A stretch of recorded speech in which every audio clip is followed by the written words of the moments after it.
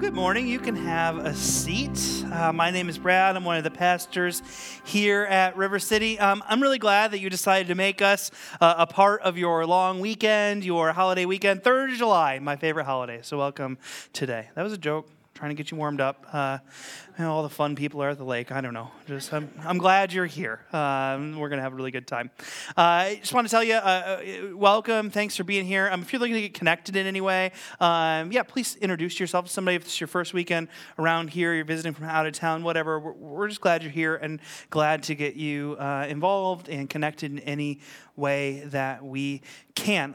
We are in a series right now in the book of Ephesians, working our way through it. This morning we find ourselves in chapter 3. And leading up to this, we've kind of laying the groundwork. There's kind of a few different themes in the book of Ephesians. One of those being like our identity in Christ. Other themes being like our position as a collective whole, as the church. Like how do we relate to God as our people? Where do we exist positionally with Him? And so moving into chapter 3, we're really getting into some of the meat of the book of Ephesians. I'm really excited to be working through it.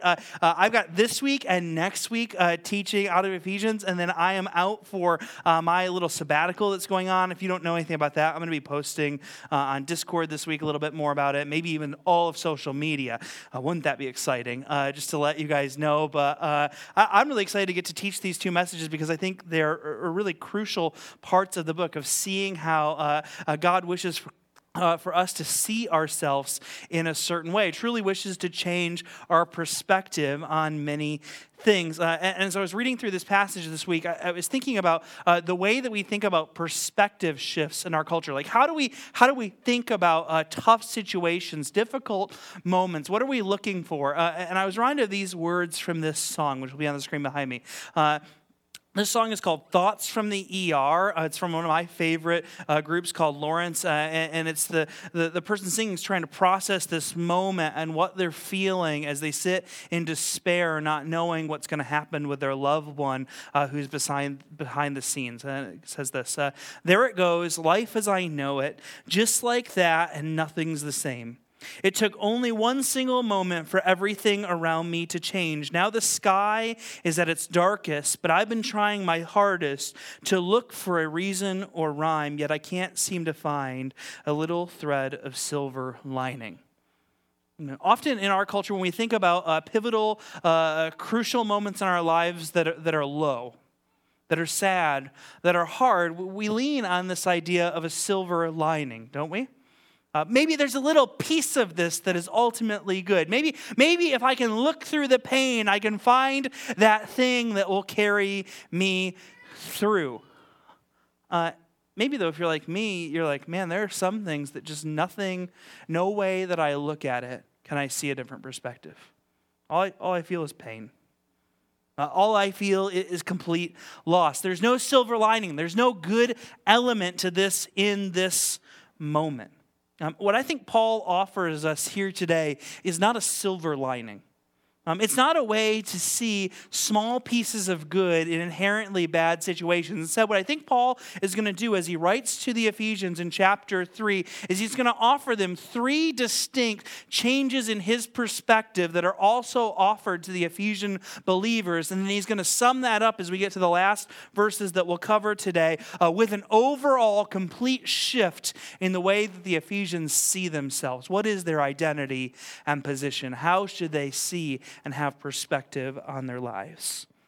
The first shift is in Ephesians 3, starting at, Chris left his Bible up here, and it's way nicer than mine. This is exciting. I think, is this mine? I don't know. I've got like a couple. I think this is Chris's. Mine's not silver. Mine now. Enjoy up north. Didn't bring his Bible. Well, you might want to email him. That's awful. Chapter 3, verse 1 through 3 says this. For this reason, I, Paul, the prisoner of Christ Jesus, on behalf of you Gentiles, assuming you have heard about the administration of God's grace that He gave me for you. This ministry was made known to me by revelation, as I have briefly written above.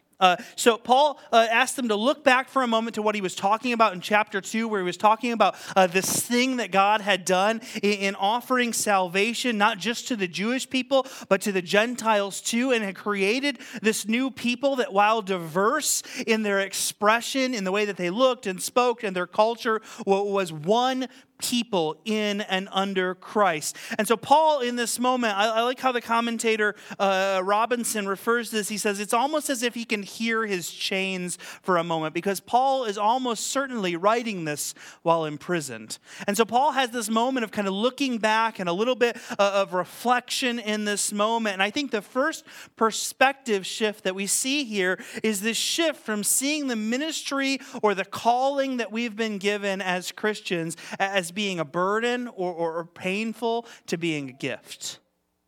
From burden to gift. Paul looks back on his calling, not just to ministry, but specifically his calling to bring the gospel to Gentiles. He says, I was given this on behalf of you Gentiles. Now, he's not saying this pejoratively, like, you stinking people that God made me go for. Like, I'm 4th of July weekend and I'm up here and everybody else is having, why did God? No, he's not saying that. He's saying, I want you to think about the ministry that I was given. And he's speaking to Ephesus, because what had happened in Ephesus is that when Paul came and preached the gospel to these people, that as it began to change people's lives in Ephesus, that there was this uproar, there were riots, and this ends up leading to Paul's first imprisonment because of the uproar that happened when he preached the gospel to the Ephesians. It began to stir things. People were like, man, maybe this guy's up to no good. Maybe this guy's not good for our culture, because he's taking this peaceful moment, and all these people who used to make money off of selling idols and all these other things are really stirred up. He says, remember the ministry I was given to you Gentiles, and he's remembering that as he thinks of himself as a prisoner. I, Paul, a prisoner of Christ Jesus, on behalf of you Gentiles, assuming you remember everything that I just said.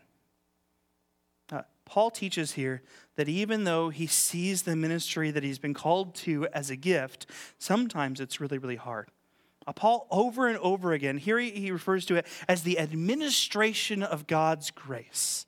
He says, I've been given this calling to administrate the calling of God's grace on your lives as Gentiles. I wasn't called to go to my own people because Paul was a Jewish man with the pedigree of a Jewish scholar being trained to be a leader within the Pharisee sect that he was a part of, which was extremely zealous and would have been a position of a lot of status for Paul to continue in that life. He says, I was instead given the administration of bringing the grace of God to you Gentiles.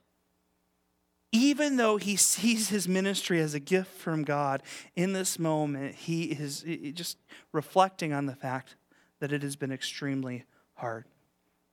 Think about so when I planted River City, and many different church planters have this experience that when they're preparing to plant a church, they go to some sort of assessment, and they try and work through hey, how does your calling line up with what you're doing?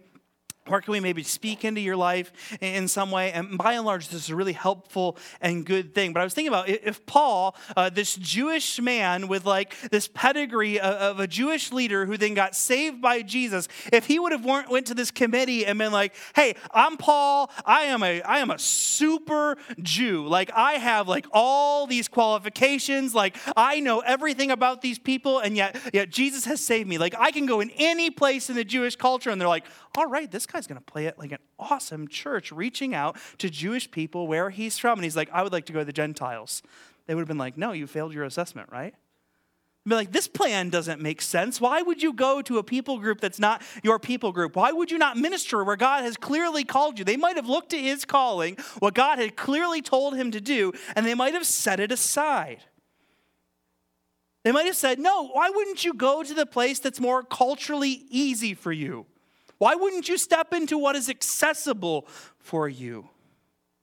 And yet Paul had this calling to something that was more burdensome, that would lead to more difficulty for him, both in criticism from his Jewish brothers who didn't even love always the ministry that he had to Gentiles, as well in the uproar and the pain that would come in seeing the worship of the one true God step into places where it had never been before. And so conceptually, it's this for you and I. That we must maintain our perspective on the calling and the ministry that God has given us as a gift, not just a burden. Even though it will sometimes be burdensome, God may and maybe even has called you into communities that are hard.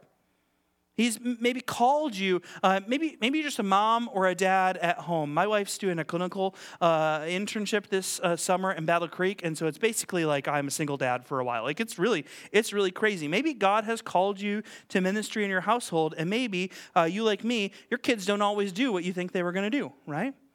Maybe sometimes it's hard. Maybe God has called you outside the house to a workplace where you sometimes feel like you're treated really poorly, both by your superiors and your peers. Maybe God has called you to a neighborhood where people don't all look like you or think like you. Maybe God has placed you in a place where it will require sacrifice because ministry to people is messy. Now, Paul points us here to this truth, that it is the grace of God that has been provided for you and I to shift our thinking from that ministry, that calling, that place that we've been placed, those people that have been put around us, to think of them not just as a burden, even though it might be burdensome, but in that burden because we are called to minister, to preach, to share the good news of Jesus, our Savior, as a gift. So that's the first perspective shift, from burden to gift. The second one is from being an outsider to an insider. Pick it up in verse 4. Paul says, by reading this, you are able to understand my insight into the mystery of Christ. This was not made known to people in other generations, as it is now revealed to the holy apostles and prophets by the Spirit.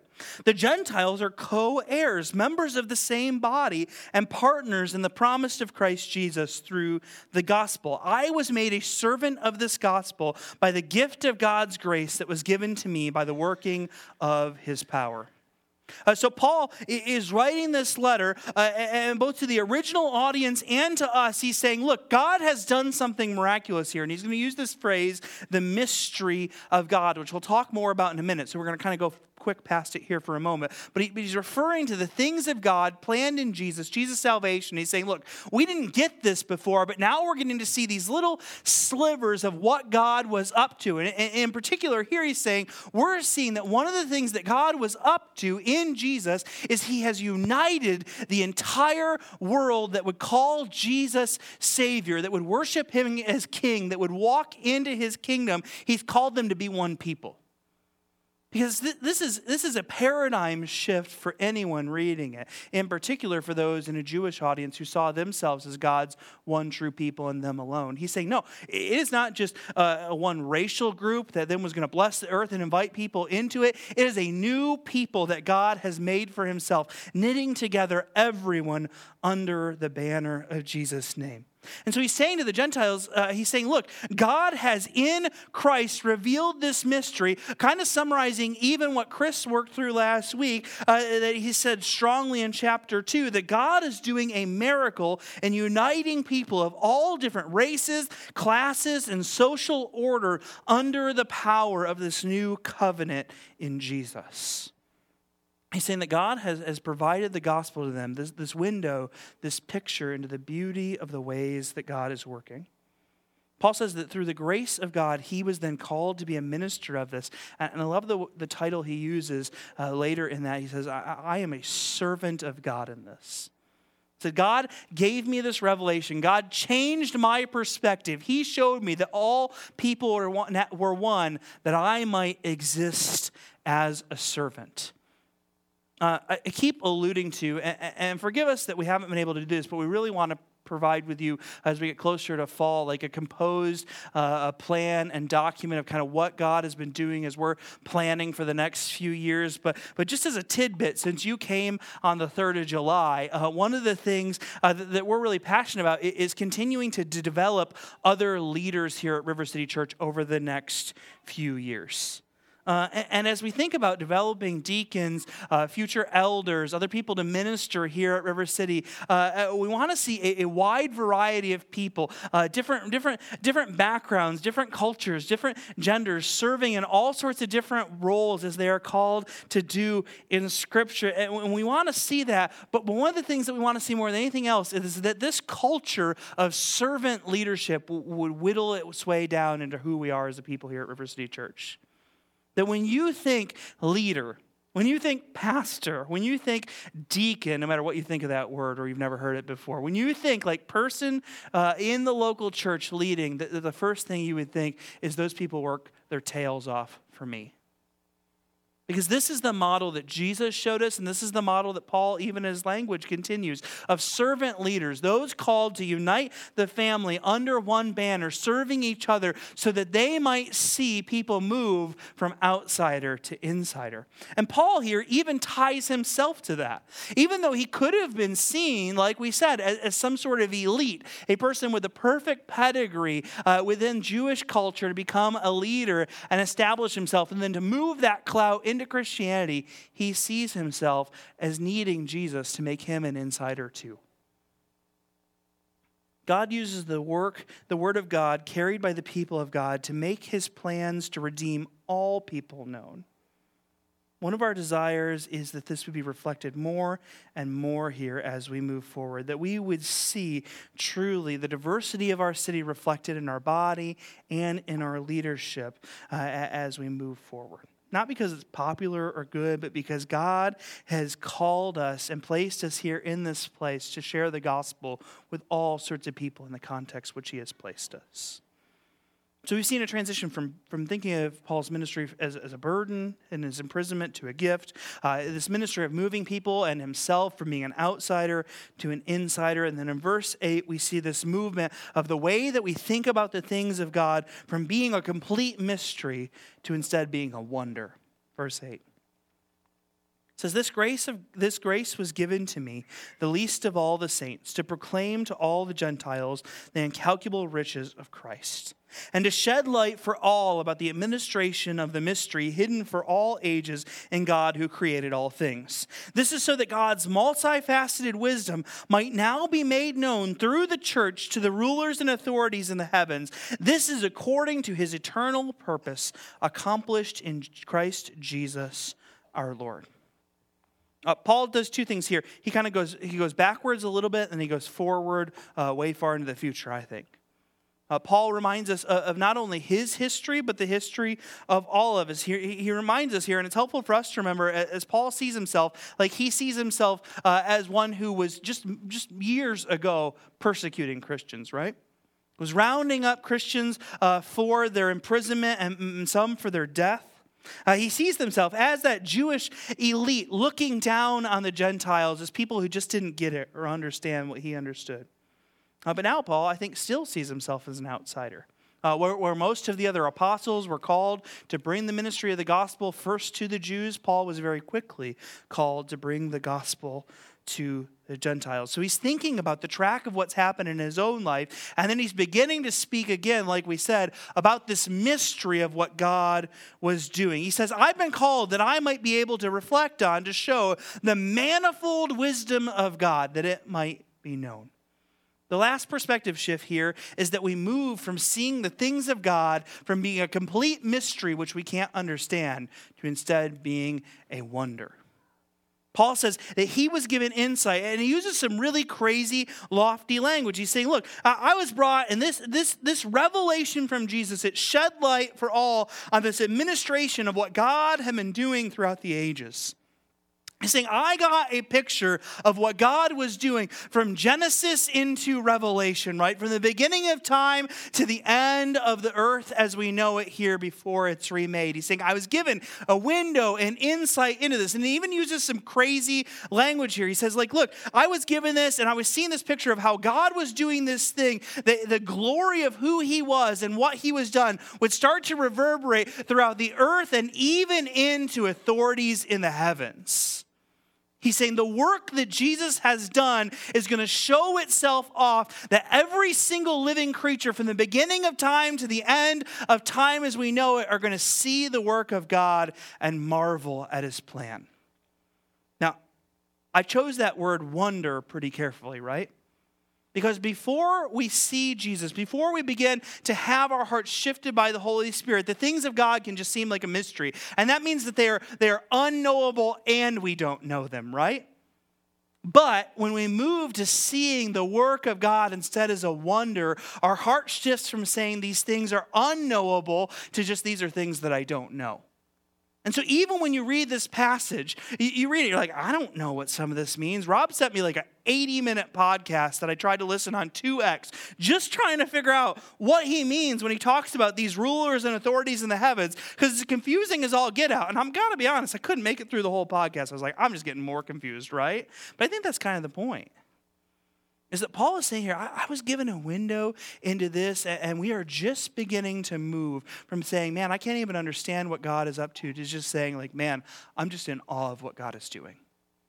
That our goal is not perfect understanding of the work of God. It is to trust that we see the work of God starting to play out before our eyes because he's beginning to give us insight into the mystery, to move us from saying, I'm just confused and no one can get it, to saying, I'm amazed and I know that God understands it.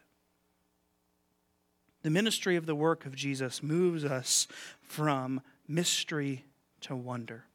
And so we desire that we would see an unfolding and a revelation, that we continue to have these moments where we're like, man, I see how it all works together. It's like when you're putting together a piece of IKEA furniture and you're halfway through it and the little guy in the corner has like the question mark and that's like the you did something wrong thing. You're like, I got to take this whole thing apart, and you build it 3 different times and now you've weakened it and you're like, IKEA furniture is junk, and it's really, you just can't follow instructions. It's pretty well built, right? And then there's this moment you're like, oh, I didn't insert the dowel here, and this dowel holds up the whole thing, right? And now you see the whole thing, and it comes together, and it goes from being this frustrating thing to you being like brilliant engineers in Sweden, right? Meatballs and this, how could both? Just seems like too much for one culture to contribute to the world. We desire that our view of the gospel would start to make us wonder and marvel at God's amazing plan. That we would stand back as we just start to see unfold what God has done in Christ. That we would start to see it unfold here in the earthly realm. And that we are to know that even in the heavenly realm, this unveiling of the majesty and the wonder of what God has worked is beginning to show itself. As we move from just confusion and frustration at the brokenness around us to instead seeing God begin to redeem and change that which was broken and to make it new once again. That song that we talked about earlier ends like this. It says, so if hope turns into sorrow and you're not here tomorrow, I'll still have your voice in my mind. And maybe that will be my little thread of silver lining. I read those lines and I just feel sad. I read those lines and I think this moment in this song shows the vapid nature of believing in nothing. That all you can cling to outside of the plan and the work of God is a silver lining. All you can do is try and insert something into the story because you're like, look, I don't understand it, so maybe this small piece of this will bring me comfort if you're gone. Maybe I'll cling to this. This is starkly different from how Paul wraps up this passage, speaking about the change in perspective that comes in Christ. As in verse 12 and 13, he writes this. In him, this is Jesus, we have boldness and confidence and access through faith in him. So then I ask you, do not be discouraged over my afflictions on your behalf, for they are your glory. Paul here sums up this section that we're covering this week with the largest perspective shift of all. That even in the depths of one of the most difficult seasons of his life, he, because of his faith in the workings of God through all time, can have faith in this moment. That Paul's perspective shift is from thinking that he needs to be in control to instead understanding a sliver, a silver lining, if you will. Didn't write that, but it's good, of God's control, okay? Paul sees in this moment that we have had a positional shift, that we have gone from being outsiders who understood nothing, that this little bit of knowledge of God's plan and goodness is now going to allow us to endure hardship because the boundaries between Christ and man have been dissolved. That as you place your trust in Christ, this Son of God who came, who died a death on the cross to pay for your and my sin, who rose from the dead to bring new life, who now reigns in heaven and who has promised to elevate you and I to the status of members of God's royal family, that this perspective shift in understanding our position to the Creator, the ordainer, the sustainer of all things changes everything. It lets us see our ministry as a gift, even if we, like Paul, end up in chains. It reminds us of who we were, once outsiders, now brought into the family of God. And it gives us insight, just a sliver, into God's glorious plan, which is still unfolding in our midst. So that even when things are difficult, even when it doesn't work out, even when our strategies and our planning, our ministry are hard and burdensome, that we believe and trust that God is in control and that we have access to Him. That we can speak to Him, that we can come to Him as a loving Father because Jesus has forever shifted our perspective and our actual relationship with Him. Would you pray with me now? God, these perspectives, that our ministry is a gift, that we are now insiders, members of your family, that we are to wonder in your marvelous plan, and that we have access to you. It is so easy to lose this perspective, to take our eyes off what you have said is true and instead to look in front of us only 6 inches and say none of it is. Because of the pain that we feel, because of the burdens of our days, because of our struggles. God, I pray that you would help us to keep perspective. God, I pray that that would be one of the reasons that we come together, is that every week we need to reset and remind ourselves of this existence and this perspective that you've promised is true. So God, now as we celebrate communion, Lord, as we sing another song together, God, would you, in the miraculous work of your Holy Spirit, do the amazing miracle that only you can do. God, take this from being just talk, from words, to testifying to the fact that it is truth. And let that truth sink deep into our heart, the core and presence of who we are. Let it be seated in our mind and unable to be set aside, that it might miraculously change us to become more like Christ, our Savior, our brother and friend. I pray this in your name. Amen.